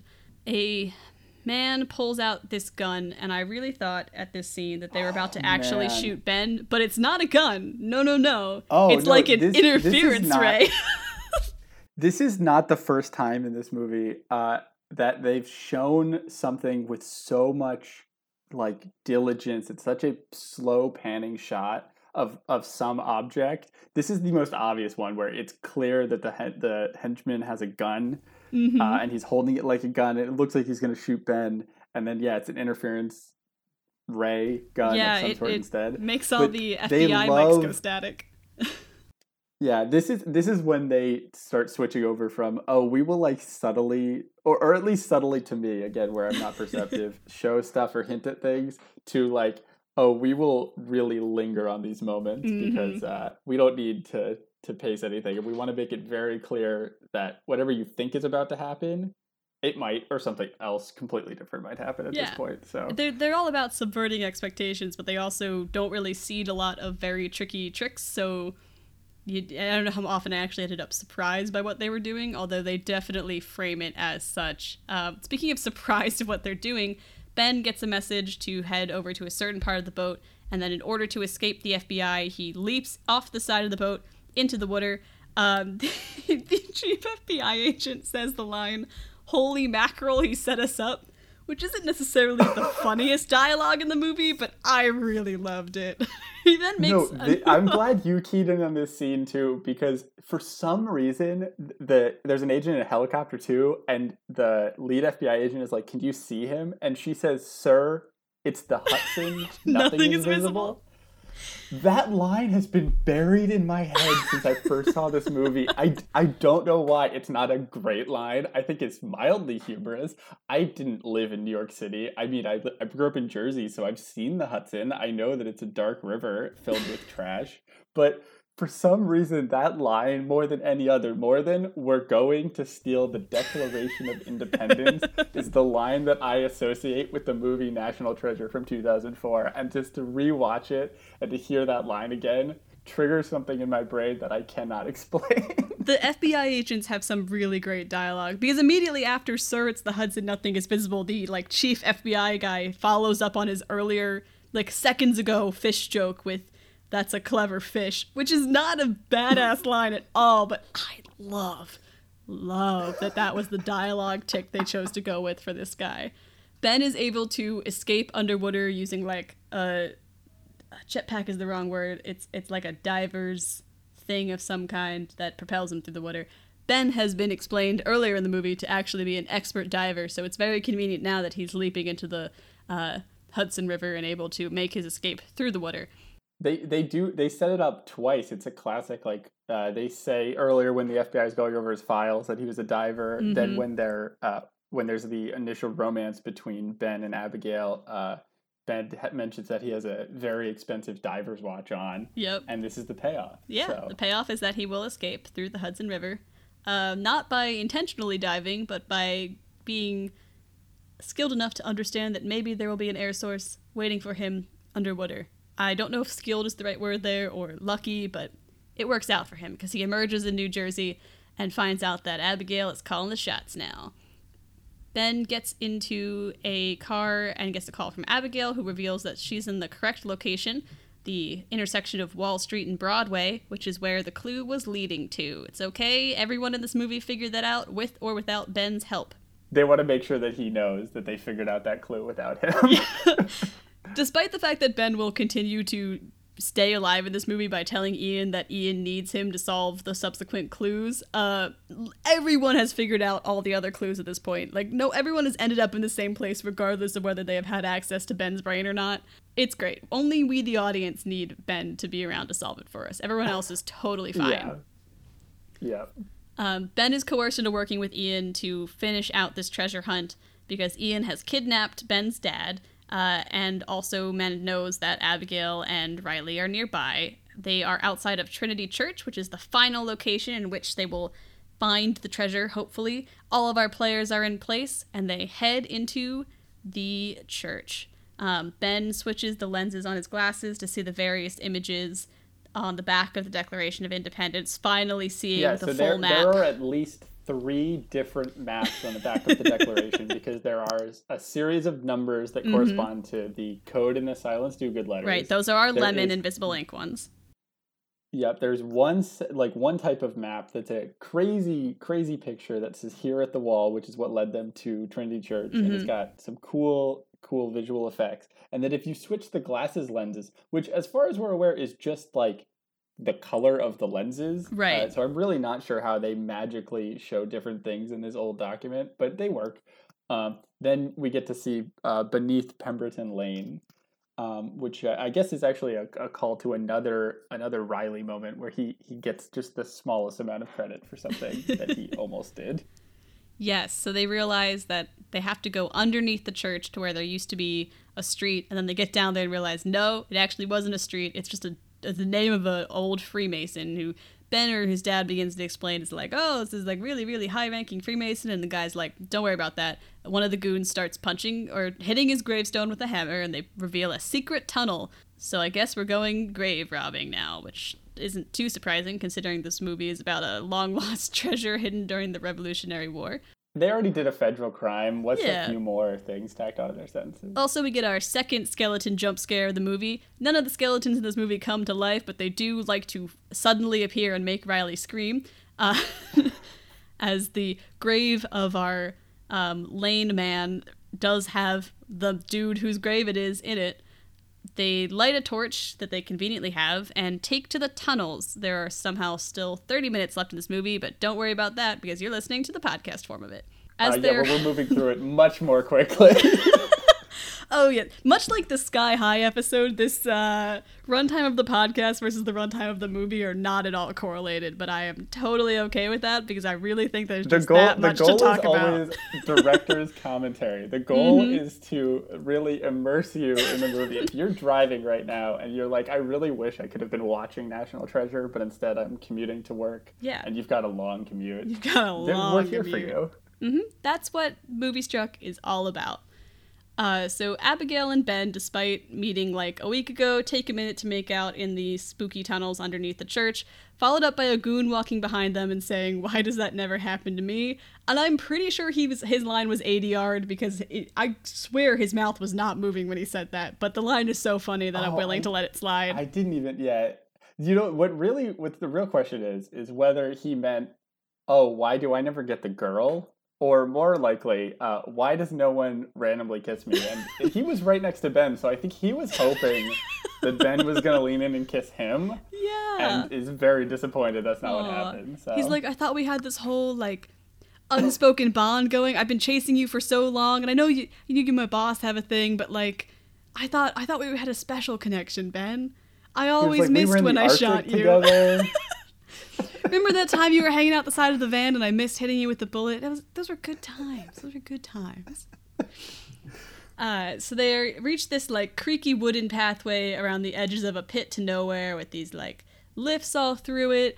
Riley suggests at this point that aliens helped to build this as they did with the pyramids, and that's great for Riley. His dad brings... It's really cementing him.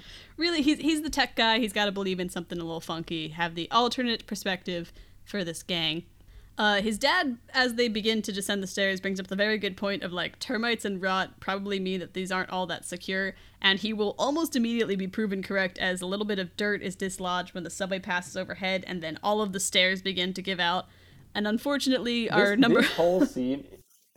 This whole scene is really, before you get to that, Yeah. is a good moment for Ben's dad, because right before they go in, he talks about disturbing the status quo, and then he says this thing about termites and rot, and then at the end he gets a really good moment.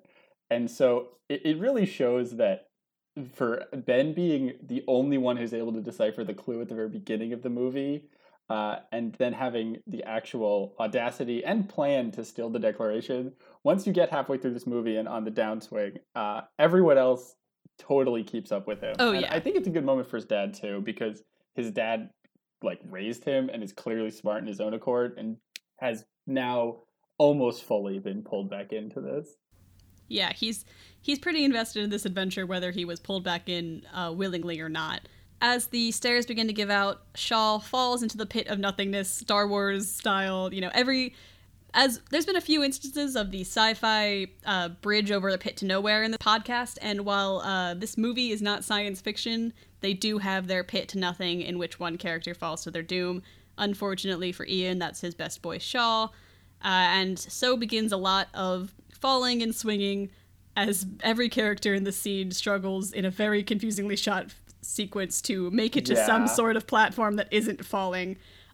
They clearly felt like they needed to really ramp up the action in this movie, because even though there have been gun chases and whatnot, it's mostly not been like an action adventure movie. It's been kind of like a treasure hunt heist thing. And it's really forced, because first of all, Shaw dies so suddenly. Like he's been not built up, but he doesn't really have a characterization other than like kind of Ian's right hand man. He's the one goon who we see from like the beginning of the movie on, because he's the guy who's on the boat and has like the first confrontation alongside Ian with Ben. But other than that, there's nothing like super distinct about him. He's just the goon with lines. Yeah, and then he just dies.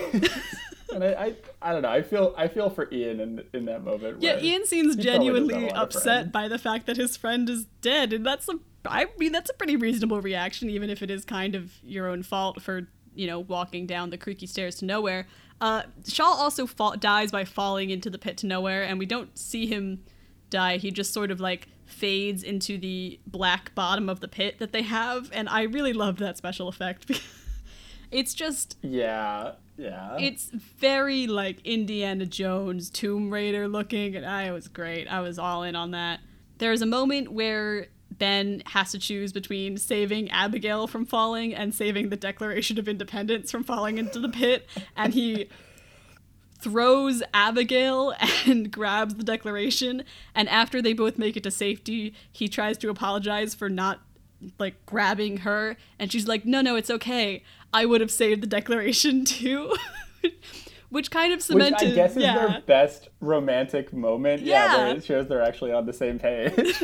I was like, oh, you two truly are like obsessive in the same way where only you two could be together. Like you both share the same priorities. That's a sign of a potentially very strong relationship, even if they don't have any on-screen chemistry. Well, a very strong relationship that I think they immediately get rid of in the second movie. Just right off the bat, they're like, no, this is it. We need to restart, just rehash the first movie. We need a romantic subplot, so we gotta break up our romantic subplot from the first one.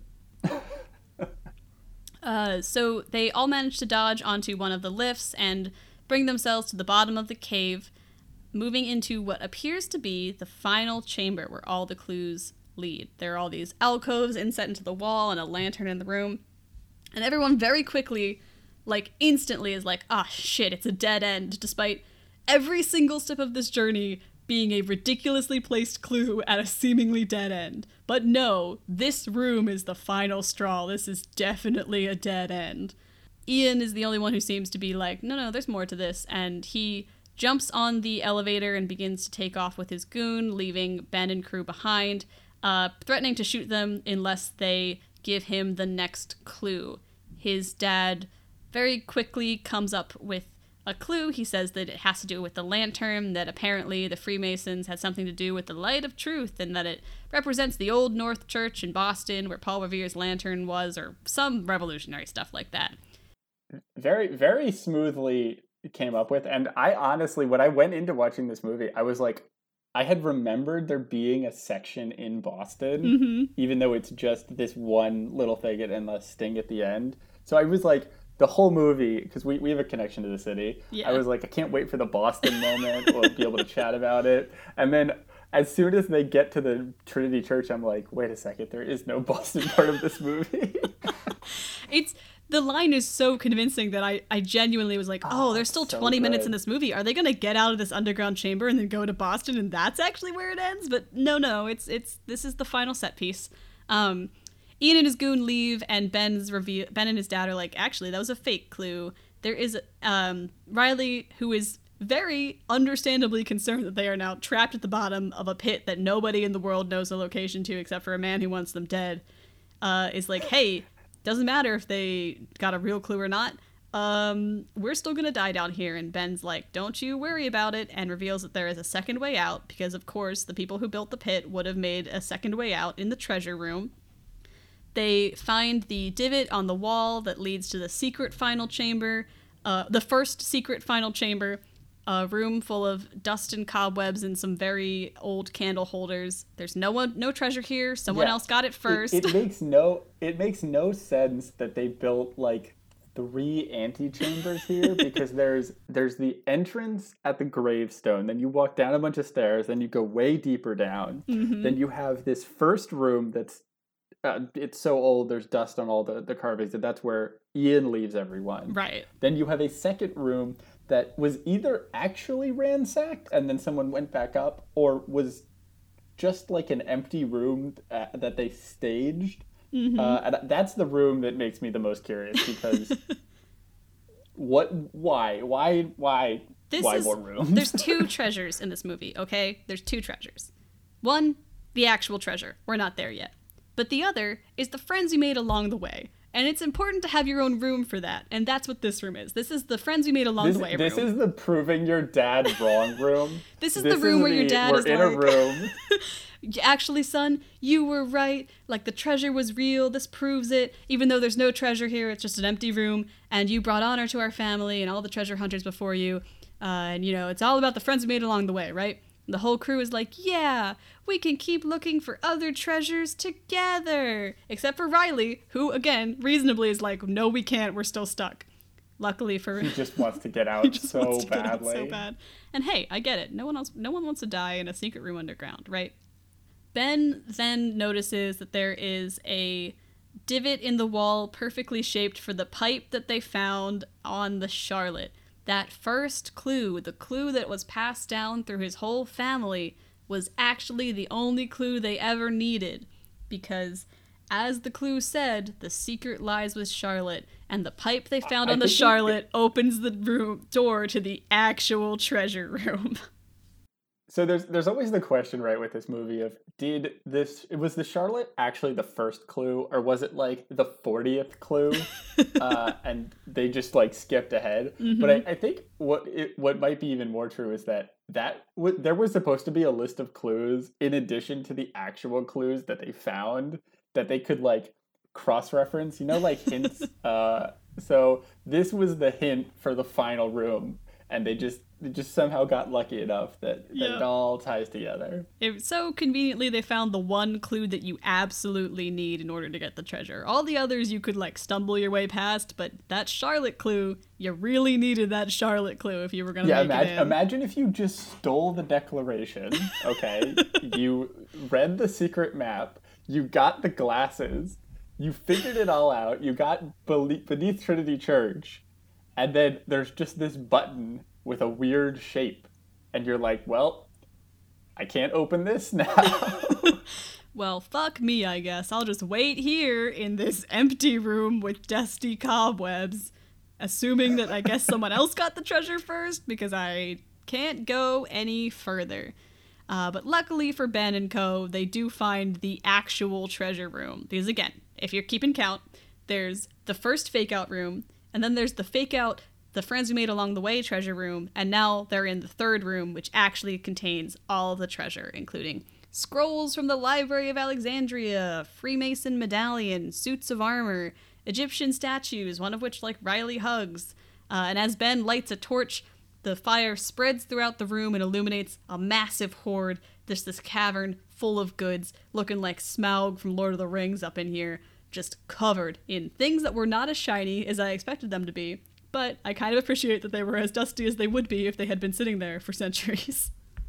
Yeah, it's sensible. That moment, like, it's, again, not the best special effects. It doesn't look... It's clearly special effects. Mm-hmm. They didn't actually collect treasure from all over the world.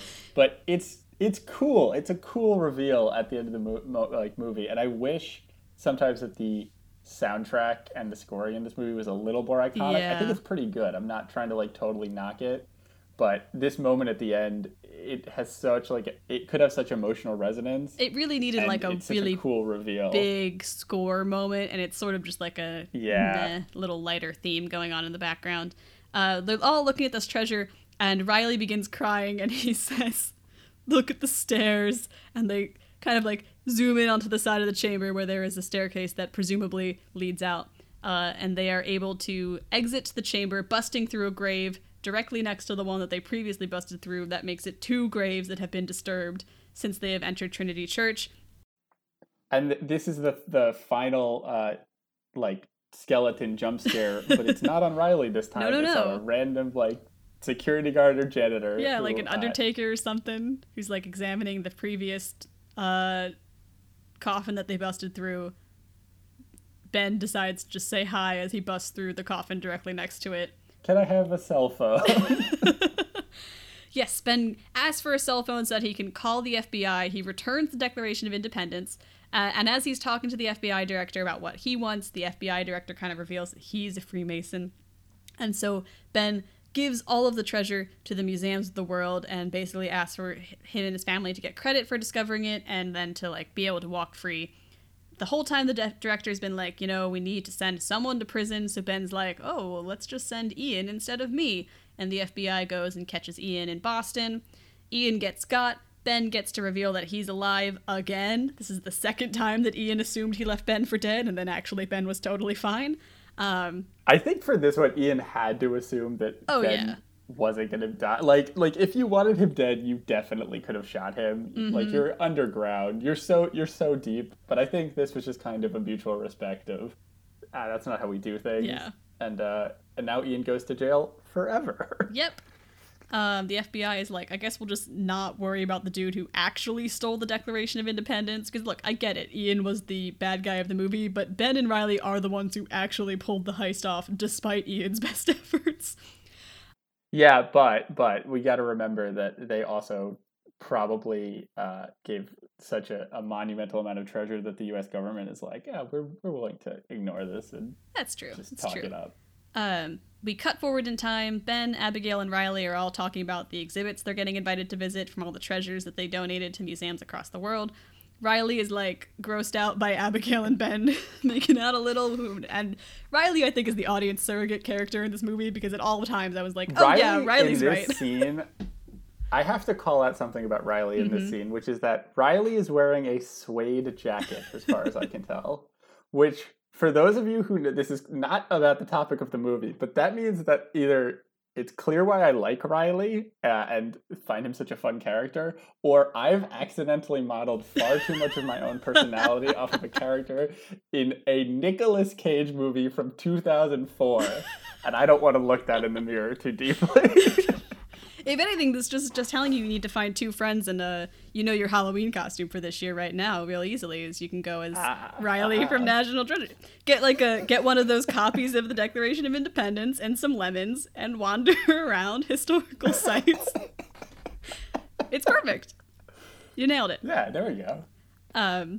They reveal that they only kept the profits from 1% of the treasure, and so Ben and Abigail, living together now, I guess, are in this, like, really fancy-looking colonial manor, and Riley drives off in a Ferrari. They reveal that they're gonna hunt treasure again together at some point in a little throwaway line, and then we roll credits, bringing us to the end of this revolutionary heist movie, National Treasure. Oh, what a journey it has been. It's an adventure in every form of the word. Oh, getting to the end of this movie. every time you think that there can't possibly be another clue, there absolutely is. With the exception of Boston, they really cover their bases on revolutionary historical sites. It's funny for how much of there's really only like 30 minutes of the movie out of maybe almost a 2-hour runtime that is dedicated to actually stealing the Declaration of Independence. But if you had asked me before rewatching this what the plot of this movie was, the whole thing in my mind is about stealing the Declaration of Independence. I think that's because it is the best part of the movie. Mm-hmm. It's not only like such a meme, but it really is the only part of the movie where there's a genuine, like I said, a genuine level of tension, and it's the only part of the movie where the jump cuts that they love using so much are used to a really great effect. Mm-hmm. It also is before they've played out a bunch of the tropes that they use and the motifs that they use enough times that you really see them coming. And part of me wishes that it was more of the movie than it actually ended up being. Yeah, I definitely was watching it. I'm like, oh, this is so fun. This is like a real heist. We get to have some like kind of questionably cool spy gadgets and some fun sword attention, and no, it's over. Okay, I guess we're moving on to the next set piece. But Zach, thank you so much for picking this movie. I know at the beginning you mentioned you were unsure how you were going to feel about this after watching it, so now that you've seen it again, does it hold up to your expectations? Would you watch this again? Would you recommend it to other folks? What are your takeaways from our delightful Nicolas Cage romp? Yeah, so if you've made it this far in the podcast, I think, and you haven't seen the movie, or you've just made it this far, you should watch it again. Mm-hmm. Even if you've seen it 10 times, you should. If you've listened to however long this ends up being, I don't know, maybe Sophia will cut it out and it'll only be 10 hours long, then you should watch it again. But it doesn't stand up as being, it's definitely not a great movie. I think it's one of those movies on the edge of good where if you're in the kind of mood for a deep movie that makes you think about yourself and who you are and your place in the world, don't watch National Treasure. It won't do that for you. But if you're not going to be too critical of it, and you're just going to watch it for the fun of literally getting to see someone steal the Declaration of Independence, and a totally patently ridiculous plot getting played pretty seriously by all the actors, I think it's definitely worth a watch. So I would say it held up, and I'm still gonna hold it in regard in my mind. I haven't watched this now and said, oh my god, I can't believe I used to like that. But it's perfect for a podcast like this. It's the kind of movie that if I was talking to someone and I really wanted to impress them with my taste, I wouldn't say it's one of my favorite movies. But it's the kind of movie that I'm not ashamed to admit I really like. And it's a fun movie. It's another good movie from 2004. So yeah, it's not quite as over the top in how ridiculous it is as many other Nicolas Cage flicks are. So I think if you're trying to get a friend of yours into either bad movies or Nicolas Cage's cinematography, then this is a good kind of like gateway movie for that. This is the start of the slippery slope of bad movies where there's no singular thing about it that's that bad. I think we've said a couple times, it really felt to me like many things in this movie were a little of their time and just done fine. Like the scoring was fine, but not memorable. The cinematography, except for a couple shots where they frame monuments in the background, which is pretty cool, was pretty much just fine with some weird jump cuts, slow-mo. The acting, like none of it seemed super wooden or super awkward, and none of the characters were also like too over the top and hamming it up. But it was just fine. They seemed like they were like real people. And so if you want to start on the introduction of a perfectly fine movie with a blatantly ridiculous plot, this is the top of that hill, and there's much further down that you can go. For sure. Well, Zach, thank you so much for joining us. It's been fun having you on. Picked a fun movie for us to watch this time around. Thank you for having me. Another episode that is about the runtime of the movie, which, shout out to Sky High and National Treasure. I apologize for bring you along on this journey and having you just read through the plot of the movie with my constant interruptions. There is nothing to apologize for. That is absolutely what we're here for.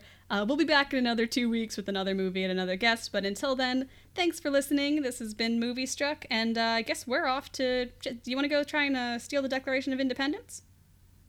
Of course. Great. Well, I guess we should do that then. I'll be in the van. I think you mean food truck.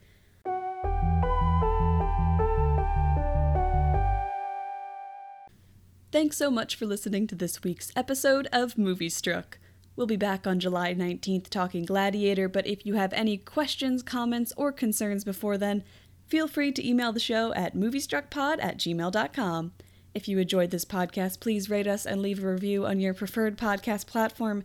And now, if you'll excuse me, I need to see a man about a totally normal amount of lemons that I've recently ordered.